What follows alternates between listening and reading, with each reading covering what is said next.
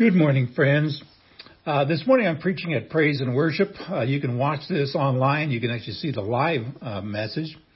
But if you are going to just listen to it here, I hope you enjoy. Today's sermon is called What Happens When We Die?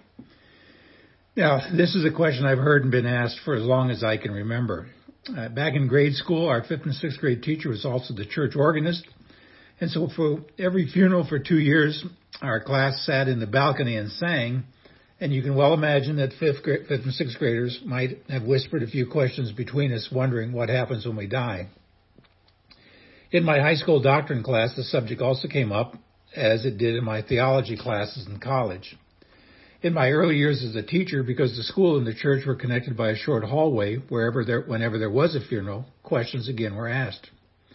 And then in 1976, while teaching at Valley Lutheran High School, a student brought in a book called Life After Life. In this book, the author detailed the near-death experiences of people who, he said, died and then came back to life.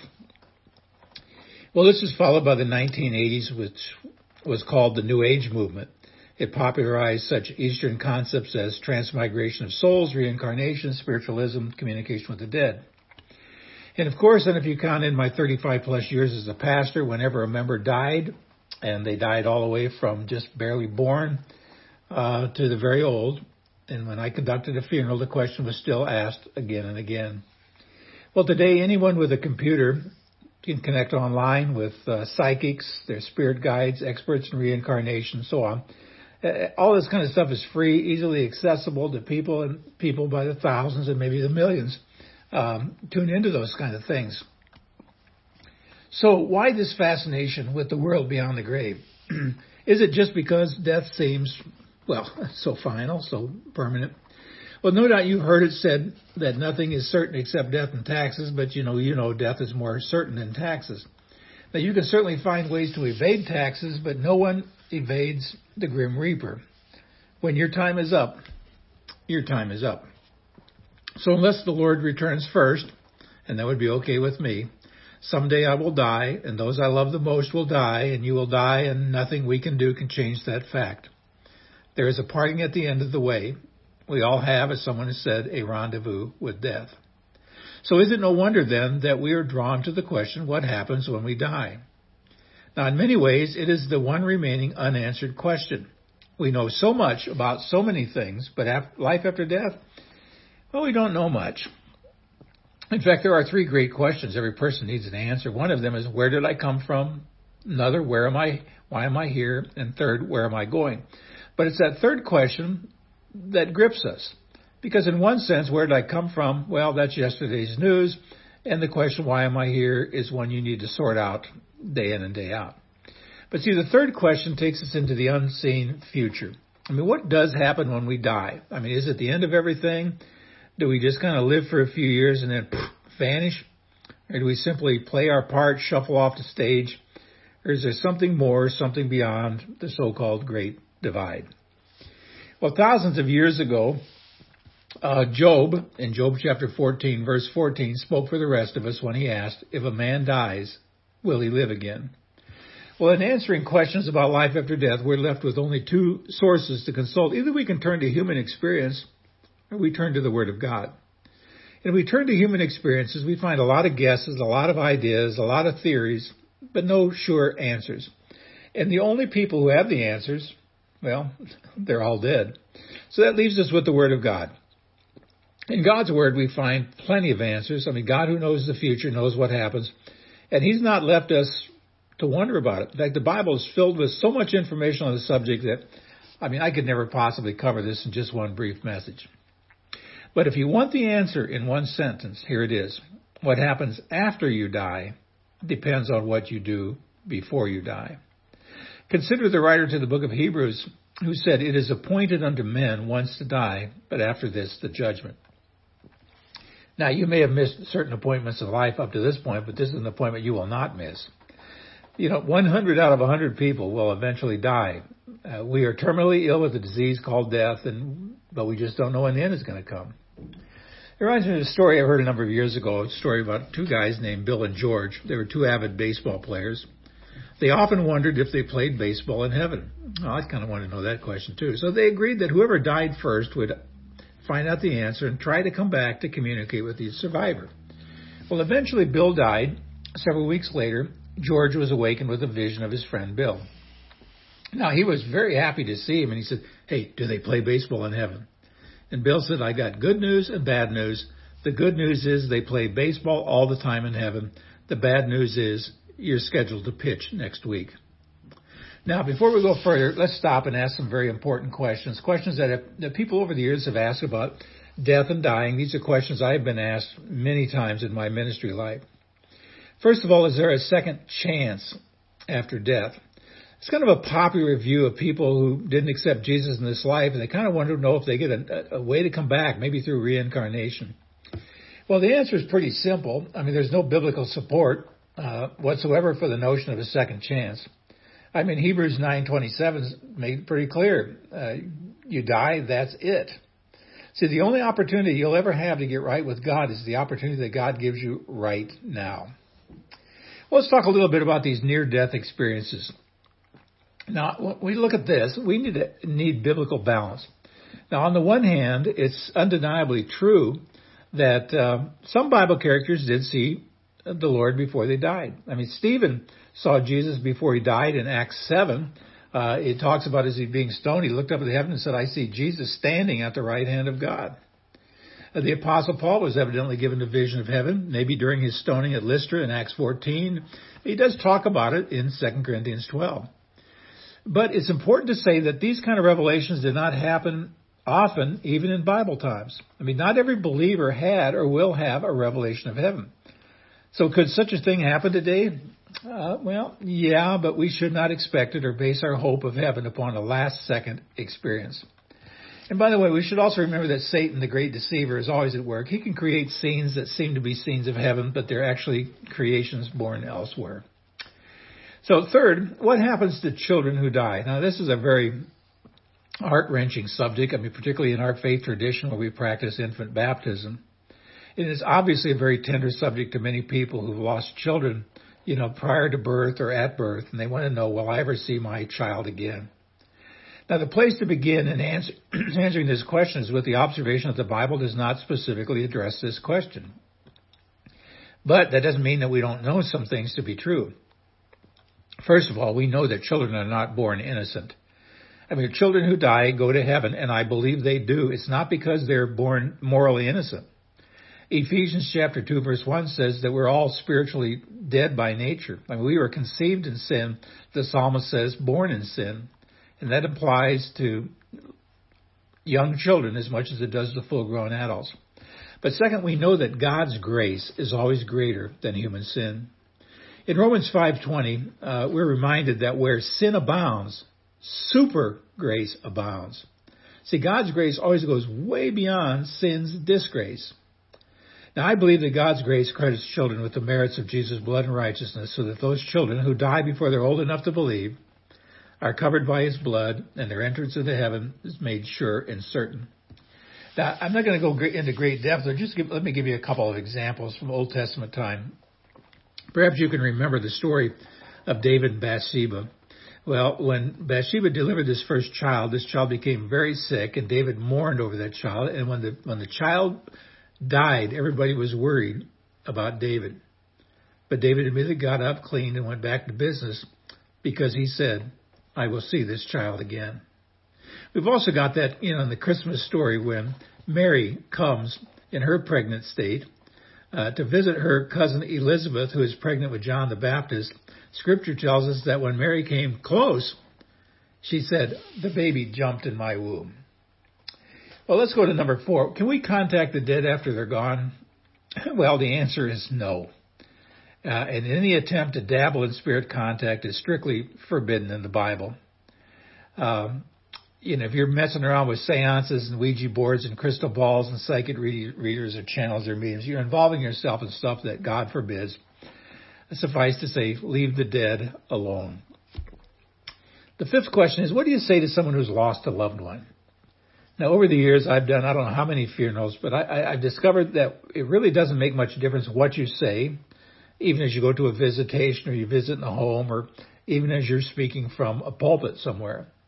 Those people who are grieving are not necessarily going to remember the words you say, but they will never forget that you cared enough to be there when they needed you. It's what I've always called and labeled the ministry of presence. I mean, if you go with the love of God in your heart, He will give you any words you need to say. So let's go back to the original question. What happens at the moment of death? Now, I've already kind of given you a general answer. What happens when you die depends on what happens before you die.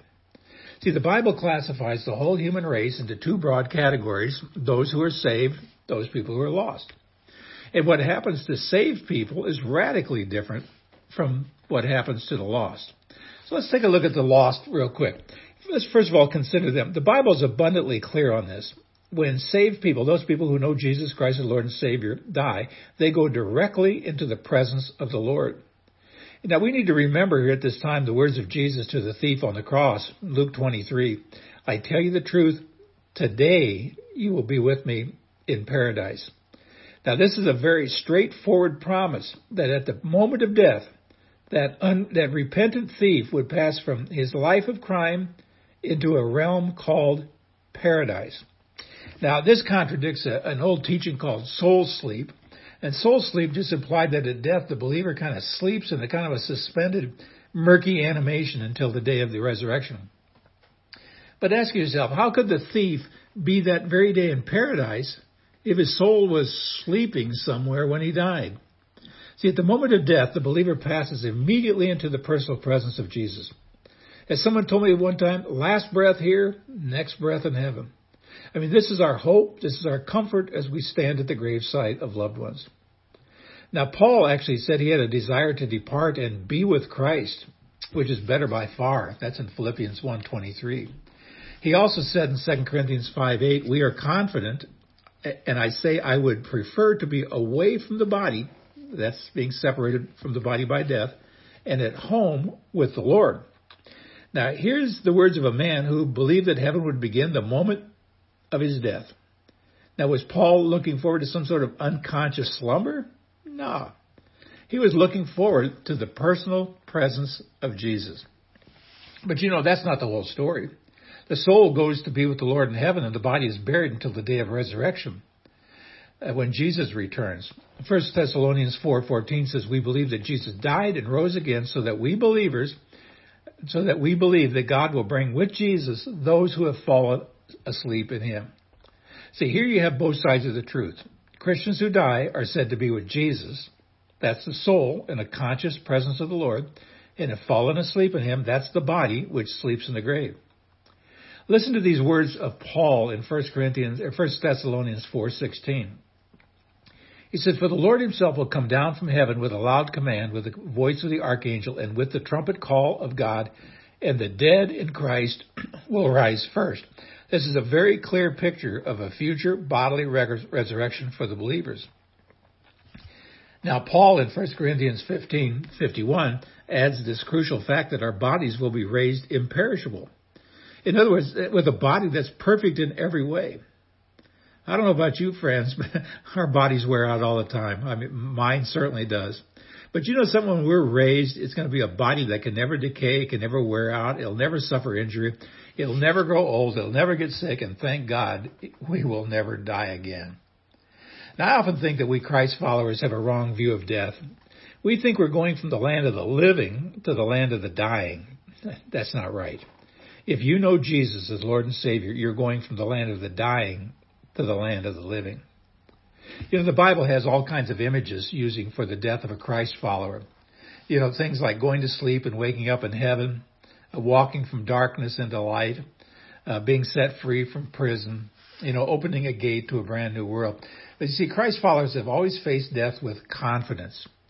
The very name cemetery from the Greek koimoteria means sleeping place. It testifies to our confidence in God. Back in the Bible days, pagans cremated the dead because they didn't see any further use for the body. But as Christ followers, they buried their dead as a statement of faith in the coming resurrection of that body. Now, some have asked how God can raise the body if a body has been burned or lost or vaporized. Well, believe it or not, I don't think that's a very hard question. Why? It's because if you can raise the dead, You can raise the dead. See, resurrection is God's problem. It's not ours. We don't need to know the how as long as we know the who. Now, once our bodies are raised, we will be rejoicing with the Lord forever. Wherever he is, there we will be, rejoicing, praising, singing, celebrating. 1 Thessalonians 4:17 says, we will be with the Lord forever. And speaking of his own return, Jesus said, my Father's house are many rooms. If it were not so, I would have told you. I'm going there to prepare a place for you. And if I go and prepare a place for you, I'll come back and take you to be with me, that you may be where I am. I remember sharing that with my grandmother, who was well into her 90s at that time, who was kind of fussing about continuing to live so long. And I read her this passage and asked her if she understood and believed it. She said yes. And I said, well, he also knows how fussy you are. That's why it's taking a while to prepare a place for you. She didn't kind of like that answer, but she knew exactly what I was saying. So what's ahead for us when we die? Well, first of all, our soul goes into the conscious presence of the Lord. Second, our body is buried until the day of resurrection. Third, when Jesus returns, we will be raised bodily from the grave. And four, body and soul reunited, we will be with the Lord forever in a new heaven and earth. In other words, as somebody said to me one time, Pastor, have a good time at my funeral because I'm not going to be there. But what about the lost? What of those who die without Jesus? Well, Job 18:14 calls death the king of terrors. Hebrews 2:14 talks about people held in bondage through the fear of death, and 1 Corinthians 15 calls death the last enemy. But before going on, we should note one similarity between the fate of the saved and the lost. At the moment of death, the soul enters into a new realm while the body is buried in the grave. For the believer, the moment of death brings him into a personal presence of Jesus. For the unbeliever, death begins an experience of unending conscious punishment. Let me summarize the fate of the lost in just 4 short sentences. Number 1, at the moment of death, the soul of the lost is sent to hell, where it is in conscious torment. You can go back and read this parable that Jesus told in Luke 16, verses 19 to 31, about a rich man who upon his death went to hell and suffered in the flames of torment. Second of all, their punishment is eternal. Mark 9:43 to 48 speaks of the fire that's not quenched and the worm that does not die, a reference to the continuing existence of human personality in hell. And third, the body is raised at the final judgment. Romans 20 describes the scene when the unsaved dead arise to stand before God and receive their punishment of doom. And 4, the unsaved are then cast into a lake of fire where they will reside forever, eternally separated from the presence of God. This, friends, is the final destiny of those who do not know Jesus. And to maybe make it a little bit more personal, it's the final destiny perhaps of some of your friends or neighbors, your loved ones, maybe your parents, your brothers, your sisters, your kids, if they die without Jesus. But I want to point out something. This is a call, and this is a reminder to share Jesus anywhere, anytime, any place. It's our job to be gospelers, people who want to share the gospel. Now, many of you know that I frequent a local coffee shop 6 days a week, only because they're only open 6 days a week. And I will sit there sipping on my mocha latte, and I kind of wait and listen for conversations that may take place around me. And if I feel I can somehow enter in, I do. My hope always is that perhaps I can share the good news of Jesus in some way. One of my favorite Great Commission passages is Acts chapter 1, verse 8.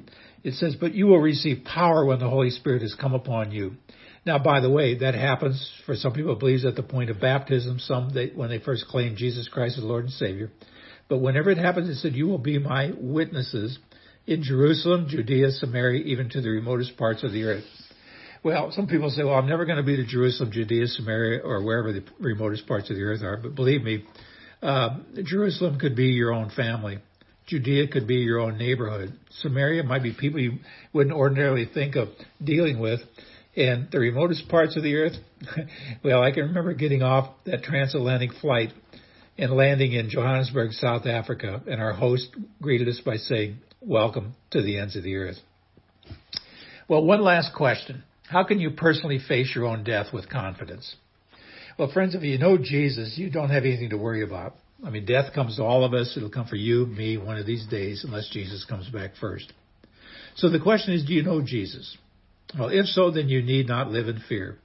Death could be quick or slow, painful or painless. But when the moment comes, you'll find yourself ushered into heaven where you will see Jesus face to face. Now, some people wonder if they'll have enough faith when they die. They worry about losing their faith and wonder if that will cause God to turn them away. Well, I remember reading this in a book about Corrie ten Boom a number of years ago. When she was a young child in Holland, she worried about her own death, and she wondered whether or not she would have enough courage when that moment to die finally came. Well, her father, Papa ten Boom, knew about her feelings, and he calmed her down, and he said to her, "Corrie, when I am going to take you on the train, when do I give you the ticket?" And she said, "Well, Daddy, just before we get on board." He said, "That's right. Dying is like taking a trip to see the Lord Jesus. He will give you whatever you need just when you need it. If you do not have the courage now, it's because you do not need it now. When you need it, the Lord will give it to you, and you won't be afraid." Well, listen to the words of Jesus in Revelation 1:18. "I am the living one. I was dead, and behold, I am alive forever and ever, and I hold the keys of death and Hades." Keys are a sign of authority. If I handed you the keys I have in my pocket, not only could you get into my house, but you could drive away with my car anytime you wanted to. It's often said that the devil owns the gates of hell. In other words, he's got the power over death, but that's okay. The devil might have the gates, but Jesus has the keys. See, we have nothing to fear in the moment of death, because when that time comes, Jesus is going to personally unlock the gate and usher us in. John 11:25 and 26, great words. "I am the resurrection and the life. He who believes in me will live, even though he dies, and whoever lives and believes in me will never die. Do you believe this?" Well, that's the question, friends, today. Do you believe that? Because if you believe in Jesus, you will never die. What an amazing promise. For the Christ follower, death is just passing from this life with all of its sorrows into life eternal in the presence of the Lord. So the question is not what happens when we die, but rather what will happen when you die. See, death is not the end of the road, it's only a bend in the road. For the Christ follower, death is the doorway to heaven, but for the unbeliever, it's a passageway into unimaginable suffering. These things are true even if we do not fully understand. They are true even if we do not believe them. So let's ask the question one more time. What happens when we die? Here is the answer. What happens when you die depends on what happens before you die. Until next time, see the vision, live the mission, feel the passion. God bless.